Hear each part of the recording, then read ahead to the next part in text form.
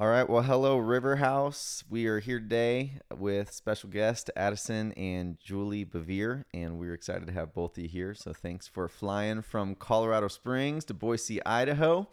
We're here in the River House office, and we're just going to have a conversation and get to pick their brains about what God's doing in their lives, what God's doing through them. And yeah, we're excited. We're excited for this conversation. I'm excited to be here, Jordan. Thanks for having us.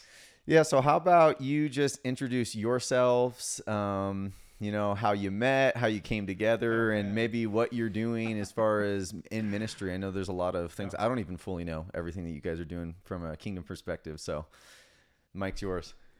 Okay, well, I'm Addison, And I'm Julie. and we've been married for 12 years. 12 years in October. Yeah. Yeah, 4 kids, ages 11, 9, 6, and 4. Yeah, and that's a full-time job. He's like, that's a lot. it. That's it. You're That's all we welcome, do. world. Yeah, we are being fruitful and multiplying. And we're from Colorado Springs, Colorado, and we do a lot of different things there. Why don't you talk a little bit about where we come from, our story? Because I was here. Okay, I got to give you some context. I was here last year, and they put me on the spot. They had me share on this panel, They did. and Yes, they were we throwing did. like dating questions at me. And Jordan and Tracy wouldn't answer any of the questions because their girlfriend and boyfriend were sitting on the front row. This is true. So everything was thrown my direction. I've been out of the game for a solid 11, 12, 13 years, something like that. Yeah. And so I didn't even know what to say. I was like, guys, He froze. I don't know what to tell you about Christian dating. Then I started just telling them our story and basically told them that we did everything conventional wisdom would tell you not to do when it comes time to Christian dating. So why don't you share your perspective of that story? Yeah, we need the other side of the Yeah. story, Julie. Okay, I'm going to try to keep it like as tight as I can because I feel like this is a story that just can go off on all different directions. But we saw each other for the first time. I was 17 and you were 20, Yeah. 19, almost 20. Yeah, 19, almost 20, yeah. Yeah, That's that's right. And that's all it was. I saw her. yeah. It ended there. I'm from for Texas. the record. Yes. No, stop it. You, I'm from Texas. yeah. It ended there. Okay, let's keep going. I'm from Texas for the third time. She's really proud of Texas. In case you've never met a Texan, that's a typical trait. Okay, this is like a Yeah, long I'm sorry. story that's getting You longer. keep going. So I was 17, he was 19, and me and my sister were just visiting Colorado Springs. We had some mutual friends, and they were introducing me to his younger brother, ironically enough, because we're the same age. Okay. And I wasn't saved at all. I was just completely like living life in a small Texas town with partying and boys and just kind of all the things to fill the voids. And I saw Addison and was so just attracted She's to blinded him. by the light. But I was drawn to him. Like there was something that surpassed physical attraction, although that was a great segue into the something else. And we didn't talk though. Yeah. And his little brother and I was like, there was no interest in the least. He kind of acted like I didn't exist. I was like, what's happening? And then I went back home, and kind of my senior year was just like an emptying. Like so much of my life started to drop into this hopeless pit. And in the midst of that, I'm like trying to lay my like player feelers out there on MySpace for Addison. And he took the bait, sort of. No comment. And we started chatting and just had a lot in common. But clearly, like spiritually, we were nowhere near on the same level. And he would throw questions out there like, what is your relationship with God like? And Or things like, how many minutes a day do you spend reading your Bible? Things that I knew she would go Google and give me something. Like she'd be like, I spend 45 minutes a day reading my Bible. I'm like, you have got to be kidding me. Like your pictures on your MySpace, 45 minutes a day reading your Bible. No, this doesn't reconcile. Oh, man. so we chatted for a while on there, started talking on the phone, but then it just kind of fizzled out because there was this like, he lives in Colorado, I live in Texas. I was going to be going to State University, and I had other boyfriends through this time. So it wasn't Multiple boyfriends. It wasn't any kind At a of a time. like, hey. It's getting real. And then which she would lie about, for the record. I would ask her about them because There like was her a lot of status would say deception. Wow. in a relationship. You know how MySpace, I mean, y'all are old enough to know MySpace, but Barely. MySpace would barely in a relationship, and she would have that as her status, but she would tell me she didn't have a boyfriend. And I would see I multiple totally- guys hitting up her page as if they could be her boyfriend. I'm like, oh, okay, you don't have a boyfriend, you have multiple boyfriends. I see how this is working.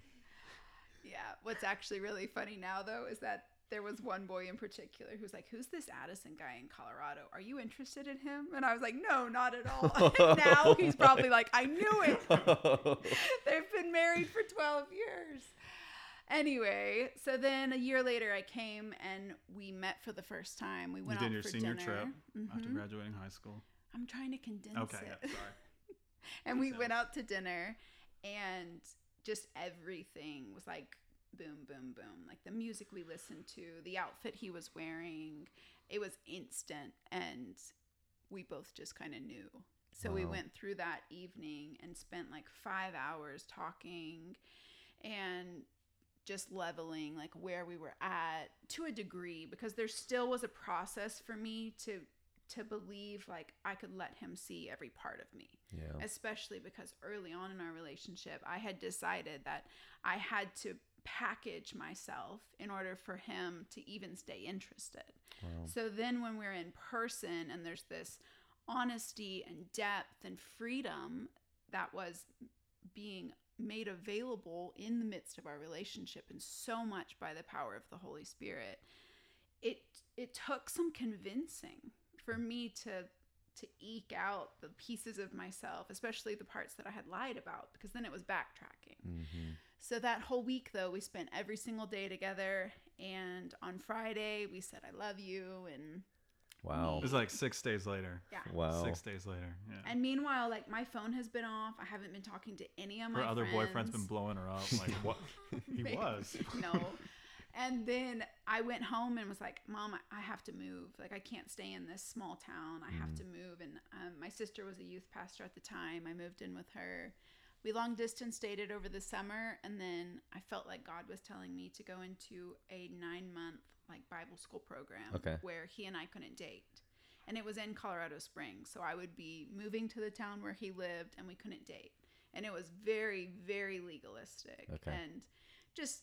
We there couldn't was- even send each other letters. Yeah. Seriously. Yeah, Like nothing. No nothing. Facebook messages, no carrier pigeons, nothing. So And we told them, though, we said we're not going to break up. We had a wedding date set. Oh my Just to- gosh. Those are really amazing 6 days. Well, this is after the summer. yeah, I mean, it's been like 3 months at this point. Okay. Okay. All right. Months 3 and months. So much time had passed. And Yeah. then we did. We abided by all the rules. And it was a miserable 9 months. Like me and a bunch of homeschool kids, which there's nothing wrong with homeschooling. But I was She's just considering like, homeschooling her kids right now. For the But record. I We was- talked about it over lunch. but I was just like, what is this? What am I doing? What am I signing up for in the midst of even like ministry and Christianity and Addison's parents being full-time ministers, which I didn't even know was a thing. Guys, I she thought- didn't know what John 3:16 said before she Wow. went into this Bible school, for the record. Wow. Which was really attractive to me in many ways, because I was like, this woman, she's on fire for God, and she's not interested in me because of my mom. Yeah. That has to be refreshing. Which was a real thing at that time. So Yeah. yeah. Yeah, so I finished that program in June. We got married in October and then pregnant with our first in January.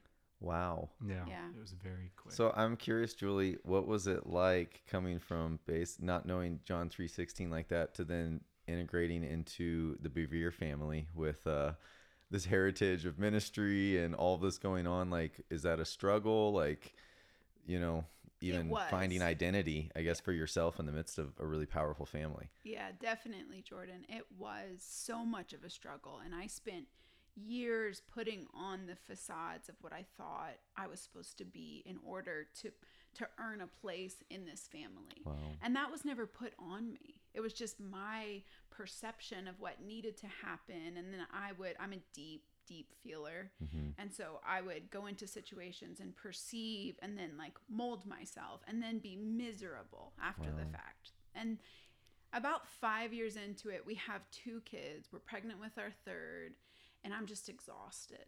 Like, it feels like I have not really been able to figure out who I am. And I'm like 25 at this point. And I'm watching my friends, and of course, through social media and everything else, it looks like it's one way, like they're getting to live their life and discover who they are. And in my mind, and of the lies of the enemy were telling me, like, I was missing out. I had traded my life for something else that was just unobtainable. And it was unobtainable because I was never meant to play a part. I was never meant to put on these different masks of the perfect wife or the perfect mom or the perfect ministry daughter-in-law. And so it was a journey of becoming something that was not me. And now it's been unbecoming. And I feel like I'm almost to the place of becoming again. Wow. But it's been, God's been so present through all of it, where it's like, I've never felt shame or condemnation. It's just been like, that's not me. Like, that's not what I have for you. And with Addison, because so much of it was internal, I wasn't saying to him like, oh gosh, I'm sorry I messed up. I want to, know more scripture or just be a better wife, like package wife and mom. And I'm sorry our kids misbehaved. It was more internal, where I would just carry that stuff and act from a place of striving, of performing. So it's been a lot of undoing. I think it's really interesting. Obviously, not everybody marries into the Bevere family, but we've found even in our culture of church, people are coming in. It's a powerful culture. People are operating, in powerful giftings and, successful entrepreneurs, whatever it may be. And I've had conversations with people that have the same, like, they come in and they start feeling like this pressure that, like, I need to be something now, and I want to be something in the kingdom and for Jesus. So, like, what would you say to someone that's in that place of even that internal struggle within, like, yeah, how do you undo this? What's that pathway look like? I think it's just simply your relationship with God, like intimacy with the Father, and putting that first, having it be a primary focus and goal where you are not looking to other people, because it has to be first. You have to have these things in the right order, or else you set yourself up for a lot of confusion. And even within Christianity, even within wonderful, beautiful Christian communities, if you are letting people have the role that only belongs to God, it's idolatry. Yeah. Pure and simple. Yeah. It's a good word. That's a good word. Let's let that sit for a minute. That'll preach. Wow. So over the years now, I mean, Addison, I know your ministry is really kind of in a groundbreaking season as far as a big transition. So maybe talk through your role, what it had been with Messenger, and now what God is doing in you, and I guess through you guys as a couple. Like, I think this is really like a precedent season for you, isn't it? It is, yeah. I released my first book this year, which was everything. It was wonderful and it was terrible, and everything along that spectrum. But Jordan, I never wanted to do this. I never wanted to share in the public light in any respect. I ran from that for so many years. From like a young age, I was terrified of it, because people would come up and they would say, like, you're going to do what your parents do. And I'd be like, you have no idea who I am. Please don't put that kind of pressure on me. It's a lot of pressure. And I felt that, and I certainly ran from it, but God kept pursuing me time and time again. And it became evident when I was in my like mid 20s, like God was asking me to do something that was a public form of ministry, similar to what my parents were doing. And I kept saying no. And then I remember I was in my garage. I was going into the house. I just swept the garage. And God asked me, he said, are you going to do this? And I was just like, and I could hear God. Like, it was so loud. Like, he arrested everything inside of me. All of my senses were alert. And I was like, yes. And I opened the door and I just went inside, right? That's all I did. The next 3 years are the worst years of my life, like a complete unmaking. I traveled in the opposite direction. I thought I would be doing more ministry, and I was like bracing myself for that, like speaking, traveling, that kind of stuff. And it was like, no, I want you to dive deeper into operations. I want you to dive deeper into serving other people. And that's what I wanted to do Mm-hmm. originally until I had said yes to God. So I was confused. I was like, so God, which one is it? Like, because I'm great with just doing this. Like, this is what I wanted to do. Mm-hmm. I was terrified of public speaking. I was terrified of comparisons with my parents. Yeah. And I was very content with being in a support role. And so, yeah, the last few years, there's been like this release in me, and I'm still supporting Messenger. I'm still the COO of our operation. We do work in virtually every country in the world. We have a very diverse operation. We have a big team, and it's a lot to do that and then be out here with you this weekend and I'll land on Monday, and it's like conference call as soon as I land through the rest of the day, and then dinner that night, and just I'm going straight into the week. And so it's been a lot. Like, this season has definitely been a stretching season, but I know that God is asking me to step into some new things, but it's certainly been hard for me to let go of the forms of service that were more comfortable for me. Yeah. So I'm curious, how have you navigated not carrying the weight of the pressure of being compared to, you're like John Bevere, like you're like your mom, like, how do you stay true to yourself in light of, the trail that's been blazed by your parents? Yeah, because it's one of those things. I don't want to separate myself from their legacy, right? Like, I'm very honored to be a part of who they are and what they stand for, but I'm different than them. Mm-hmm. And my parents have done a really good job championing me in who I am, right? The unique expression that God has placed on my life, and my wife has been a huge part of that as well. So honestly, Jordan, I don't even think about it anymore. That's amazing. Like, that's something like I never. Now, if I'm in a room, like I spoke at a conference with my parents, the three of us spoke at the conference, and not once did I have the thought like, oh man, they're going to be comparing me to my parents who are here speaking before and after me. Like, I can honestly tell you that thought never went through my mind. That is incredible. And there was a time in my life where I would not have been able to eat for 3 days. I'm not kidding you, 3 days leading up to that. I wouldn't have slept at all. I would have been terrified.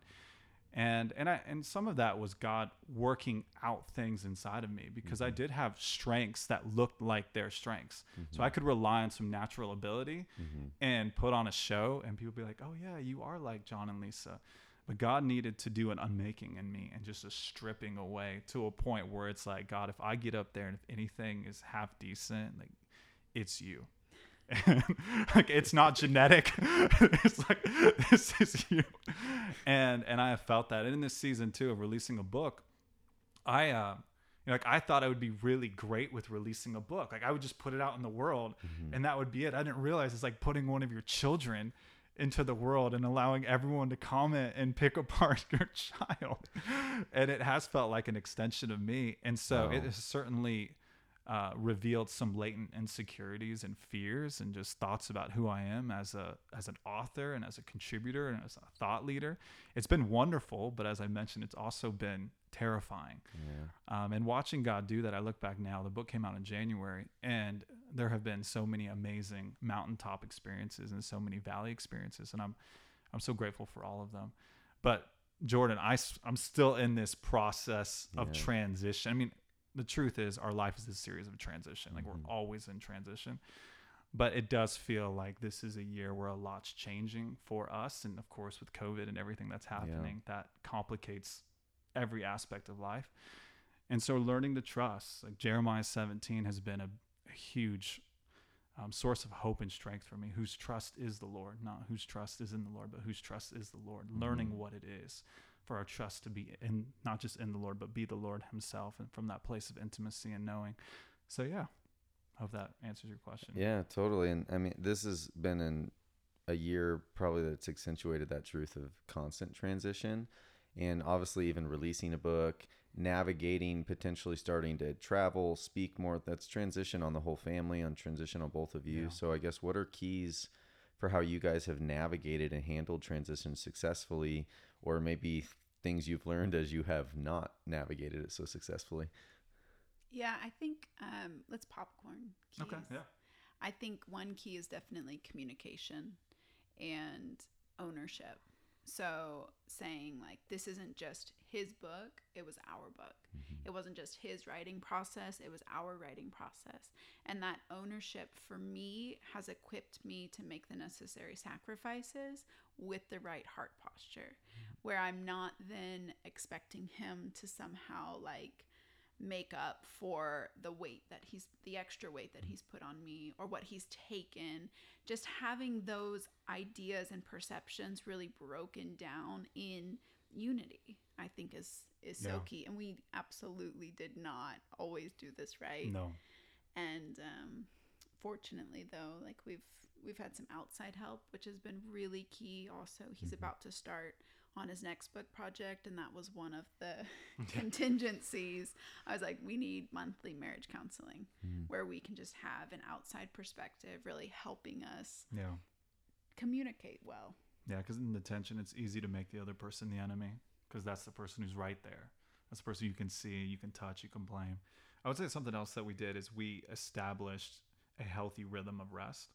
We started Sabbathing with our kids, Friday night to Saturday night. We do Shabbat on Friday night, and it was a really important rhythm for us to have it during the season with the kids. And now, like we weren't able to Sabbath this week because we came here, but we still did Shabbat last night.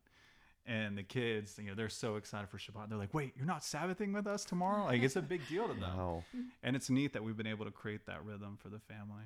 And it creates a sacred space, which was important for me as someone who was in the support role and still is more in a support role in a sense, to recognize like, oh, this is sacred, not that anything goes, that all time is available work time, but there are very clear boundaries and sacred spaces set up. So walk us through, what does a Sabbath look like? I think this is a question that so many people, are like searching for, and it's, we like the Sabbath, but I would love to know, like, what is Sabbath in the Bevere family? Why don't you describe Friday night, since you do the majority of the work for Friday night? Yeah, so Friday night is just food. Like tons of food. I make fresh bread, and we do. It's a pretty basic menu because our kids love olives. So I'll have like 2 huge bowls of like gourmet olives, and they're all gone, Jordan. That's I kid you amazing. not. I'm like 3 minutes into dinner. I need to Google like how many olives is too many olives. And then we do some kind of steak and potatoes and like a grilled vegetable and a dessert, because we try to limit sweets pretty much all other time, but we have a dessert after Shabbat meal. So we just layer. I heard it said recently, like pleasure layering being something that you preserve for Sabbath. Wow. And honestly, if you are wanting to be more structured or strict the rest of the week, it makes it easier because you're like, oh, Sabbath is coming. Totally. So we start with that big Shabbat meal where we light candles, and communion is the first thing that we do. So our kids have... Which is hard with 4 small kids, for the record. Like when you're the one actually sharing the message with the family, and they're sticking their fingers and they're drinking, because we told them not to drink it, but they're sticking real their life, fingers right? in it and licking it off their fingers. Like, this happened last night, so it's very fresh. But they have their little cups, and they'll be like, our wine. I'm all, it's just sparkling drink. Please don't tell your parents or your friends' parents that you drink wine. That would not be good. So that's Friday night and Saturday. Yeah, and then Saturday morning, it's a slow morning. We read. We normally do a big breakfast, and we play games. We go on walks. We do different things that the kids want to do. And we just prioritize rest, and we prioritize recreation. We'll go outside and like play baseball and stuff with the kids. Just different things that the kids want to do. And But we do it's no just slow. screens. No screens. So yeah. we're not on our phones at all, and Yeah. our kids aren't on any screens. Okay. It's just a boundary. And we start that Friday night. Yeah, basically Friday night at 5 p.m. we start it. And then it goes till Saturday at 5 p.m. And then we normally do a movie together as a family on Saturday night. Okay. If we're all there, we'll do a family movie night.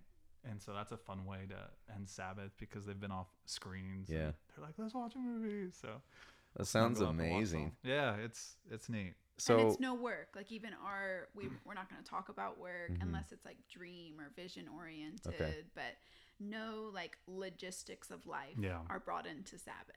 wow. Now, I have heard if you work with your mind, Sabbath with your hands. So, Yeah. and the contrary as well. So, that's something that I've seen people bring into their Sabbath, which makes sense. But for us, yeah, Sunday is our work day, because taking kids to church on Sunday is work. A lot of like work. That's a ton of work. And so I'll do some work around the house, and then I'll normally start my work week on Sunday Yeah. too.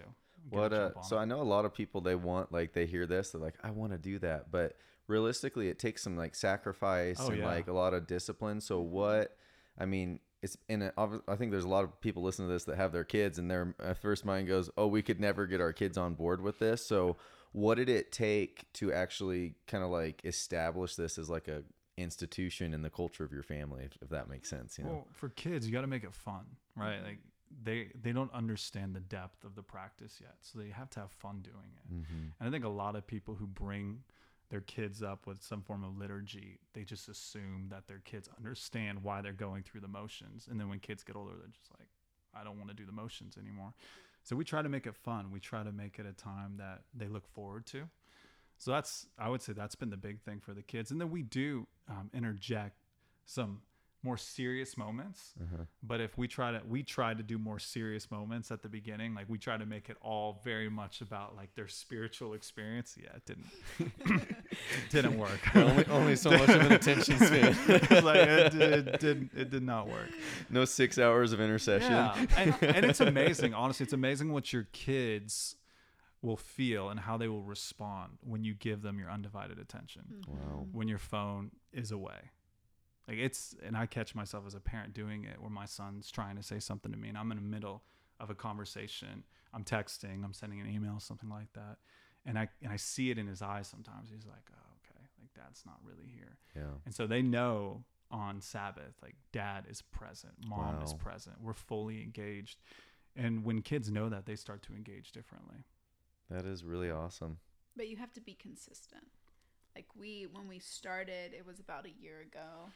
And it was hard, too, for the record. Really hard at the beginning. Like, nothing about it was natural. In fact, after the first day, we kind of looked at each other and we were like, why would we ever do this again? Okay. Like, this was not restful.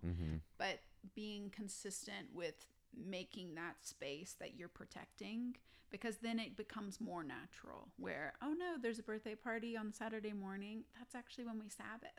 Like, those things take so much energy, like everything in life. So having a space set apart where you're renewing and you're resting, you start to crave it.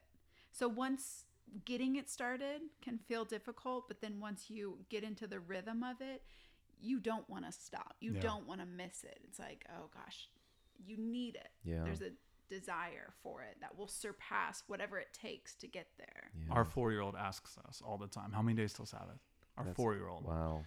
So it's now become a regular part of our lives, and the kids love it.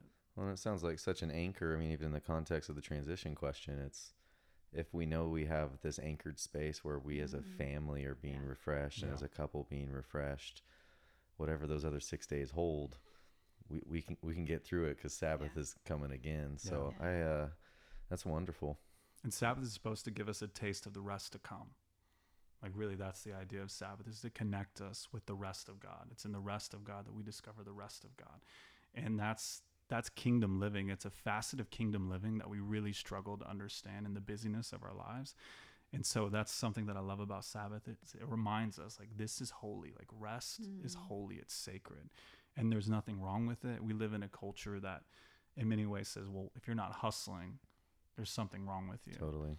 And God has always communicated to us, hey, if you trust me with a day, a week, I promise you will get done more with 6 days than you could in 7. And so we've seen that in our lives. We've seen it, the impact relationally, emotionally, spiritually. So it's worth it. Well, those of you listening, take out your calendars, schedule a dinner for 5 p.m. this Friday. I know you're all convicted, and hopefully in a year from now they can be back and we can tell all of our stories too. That is so good, you guys. I'm curious. This is the question that comes to my mind: is what do you feel like? And maybe this starts with you, Addison, but I think it's the ministry that God is entrusting to you guys. Is what do you feel like God is equipping you? Like, what is your message to the body of Christ? How do you see God forming and shaping the ministry He's given you? And what is it that's burning. Obviously, I know saints probably captures Yeah. a huge aspect of that, Huge but aspect of it. yeah, I'm sure there's more even potentially. Yeah, well, I was told when I was really young that I would be a holiness preacher. And I was like, please, God. Anything else than that? Oh my goodness. And I didn't really understand what that meant. And God took me on a journey, and he's brought me to this place now where I do recognize like that's what he's called me to do. That's what he's spoken over my life. I had so many different people confirm that, including I'm looking at your wall here. There's someone on your wall here who spoke that into my life. And I was like, I don't want that. Like, I want something else. And what happened with the Saints message is the Saints message crystallized for me the unique calling that God has placed on my life to speak into this area of holiness in a very different way, because holiness is not just moral superiority, which is what a lot of people think when they think of holiness. It's an otherness that we are supposed to carry as the children of God. And getting to dive into that and share that in different forms, I know is a central part of my vocation as far as my role as a teacher. Yeah. But as we know, calling is so multifaceted, right? Like what I do as a parent, what I do as a husband, what I do as a friend, what I do as a son, all these things, they're a significant part of who I am. It's not just the message that I hold, the skills that I pick up along the way. It's all of it. It's a complete comprehensive expression of who God is in me. But yeah, I would say that's it, man. It's holiness. And I know you hear that, it's like, ugh. Because I cringe. I was like, ugh. But they're hearing this next week, right? So it's after they've heard the Saints message, so we'll be okay. You know, I don't cringe. My heritage 5th generation Nazarene. Okay. You know, and there's a lot of people from the Nazarene tribe that have kind of come into River House. So I think there's a deep love for holiness, but redigging the well of what it was intended to be, which was this life spring of transformation and a whole new way of living that's transforming the world. So I love that. That gets me fired up. Well, I mean, it is God's defining attribute, is his holiness above everything else. And his love is what it is because of his holiness. His faith is what it is because of his holiness. His goodness, his truth, all of those things are what they are because of his holiness. And so the enemy of our souls would, of course, do everything in his power to disparage that facet of who God is. Absolutely. So, yeah, I love it. So And Saints is a way for me to bring that message to a generation that is a bit tired of anything that smells like legalism. And holiness is often associated with legalism. what is the best way that you've been able to navigate, and this could be for both of you, to walk that line of living this other life but not falling into the trap of holiness? Because I think, whether it's holiness, spiritual disciplines, there's all these things that it's like you're walking this tightrope that it's easy, there's like this recoil, especially within younger believers, to anything that feels legalistic or performance driven. Yeah. So I don't know, take us into your heart is how you see that. Even Sabbath. I mean, that's, I think, why so many people don't practice it. So I don't want to be legalistic. I'm a new covenant believer, So what do you say to someone like that? That's good. Well, something. Just putting you on the spot right now. No, something that I say to my kids all the time when we're doing Sabbath and I'm talking about the blood. It's like, this is actually the blood of the covenant, not the blood of the new covenant. Like the best translations just have the blood of the covenant, because this goes back to a covenant that God made with Abraham. And this is an Abrahamic covenant that is intended to reach every single family, every single person, and that crystallized in the person of Jesus in ways that got off track. And you look at what happened with the Sinai covenant, they said, hey, no, we don't want relationship with you. We want a religion. And so God set up a priestly order, even though in Exodus 19, he said, I want a nation of kings and priests. He had to set up a priestly order. And then Jesus comes onto the scene and he fulfills both covenants, the Sinai covenant, the Abrahamic covenant. And that's why Paul in Galatians 3 and 4 is breaking that down. He's saying, hey, the covenant, the Abrahamic covenant, it preceded the Sinai covenant by 430 years. So I want you guys thinking along those lines, because there is an expansiveness to the good news when we see our lives through the Abrahamic covenant. So even something like that, just a little change of perspective, it starts to change everything. And when I look at holiness, for me, holiness is a byproduct of grace. And we love grace, right? Like we'll talk about grace, and it's almost like we put grace and holiness on opposite sides of the spectrum.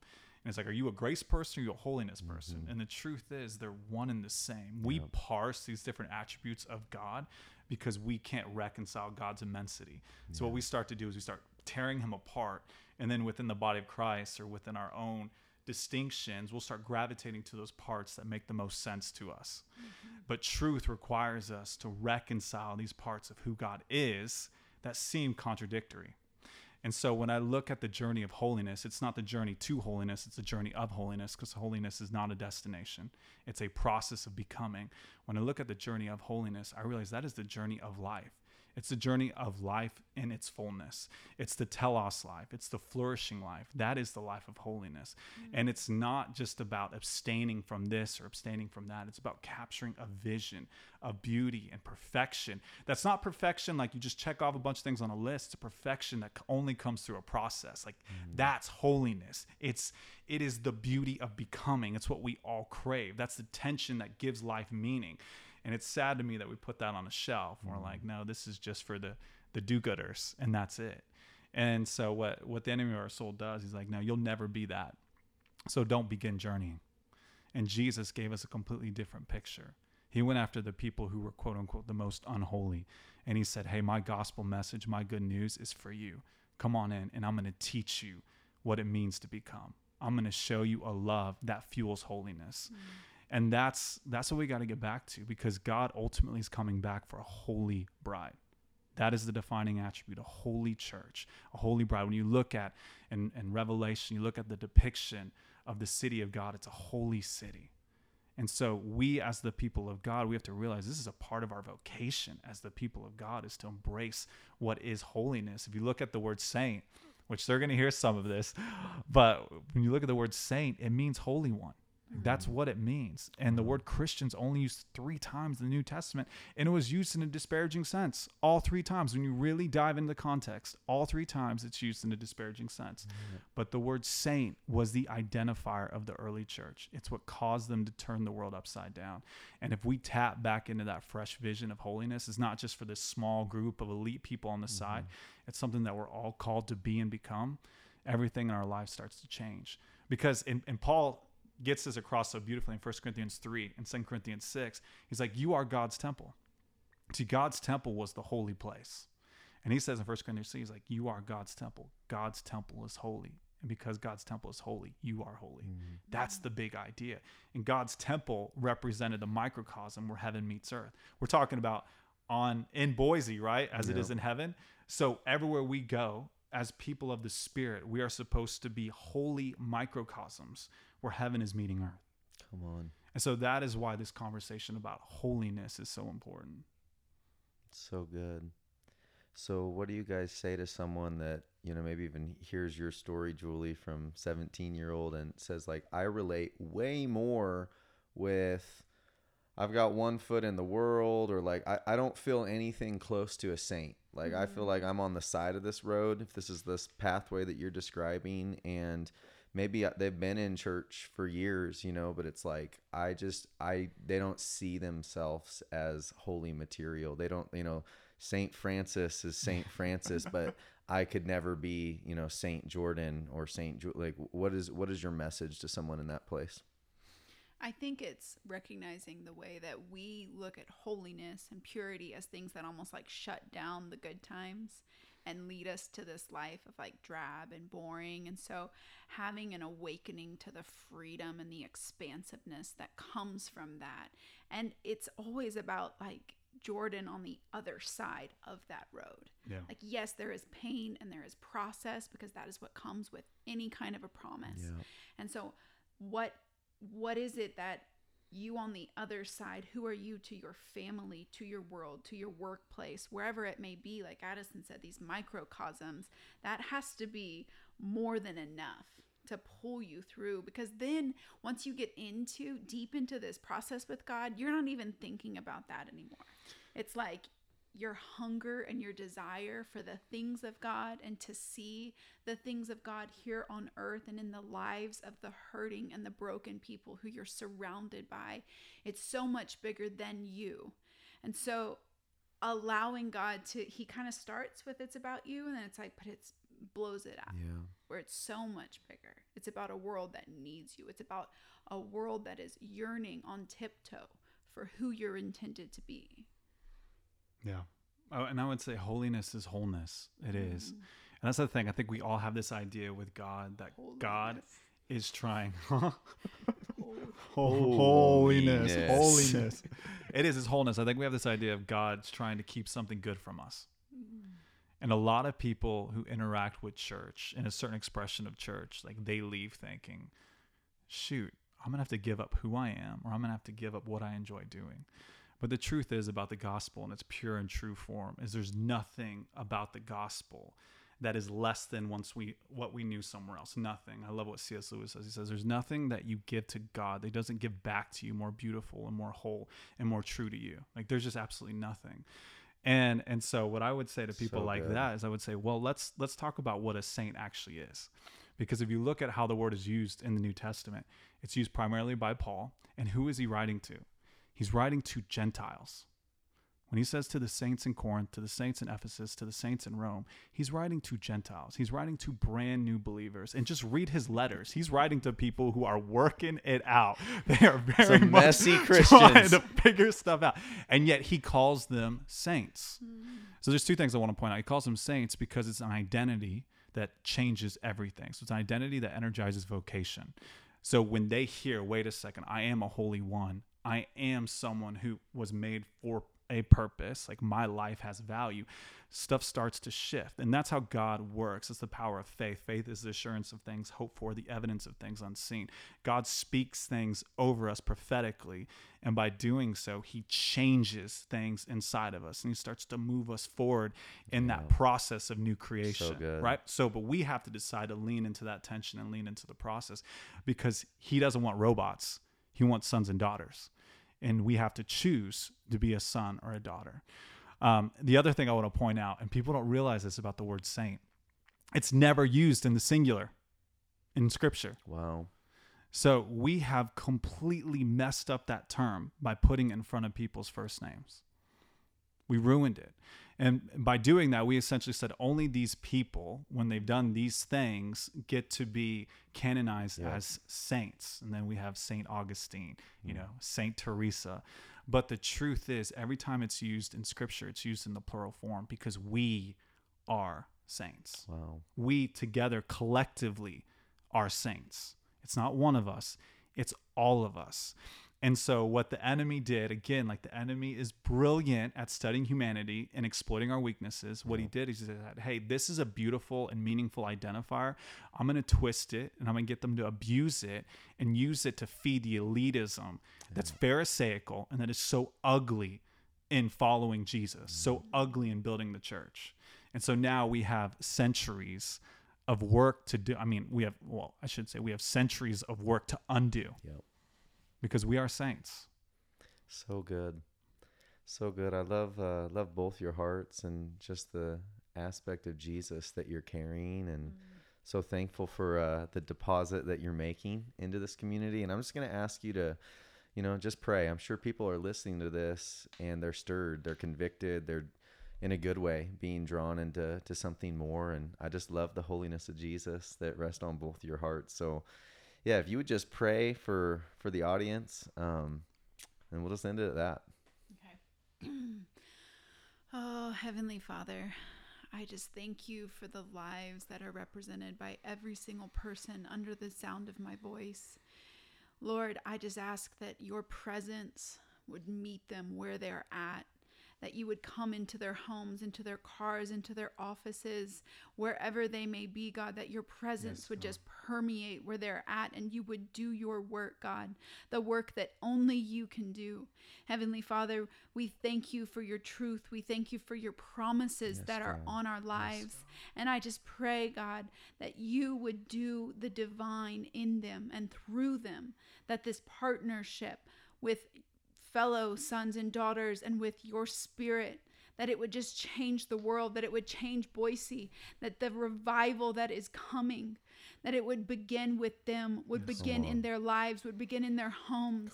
I thank you, Lord, for change. I thank you, Lord, for everything that you have ahead of them.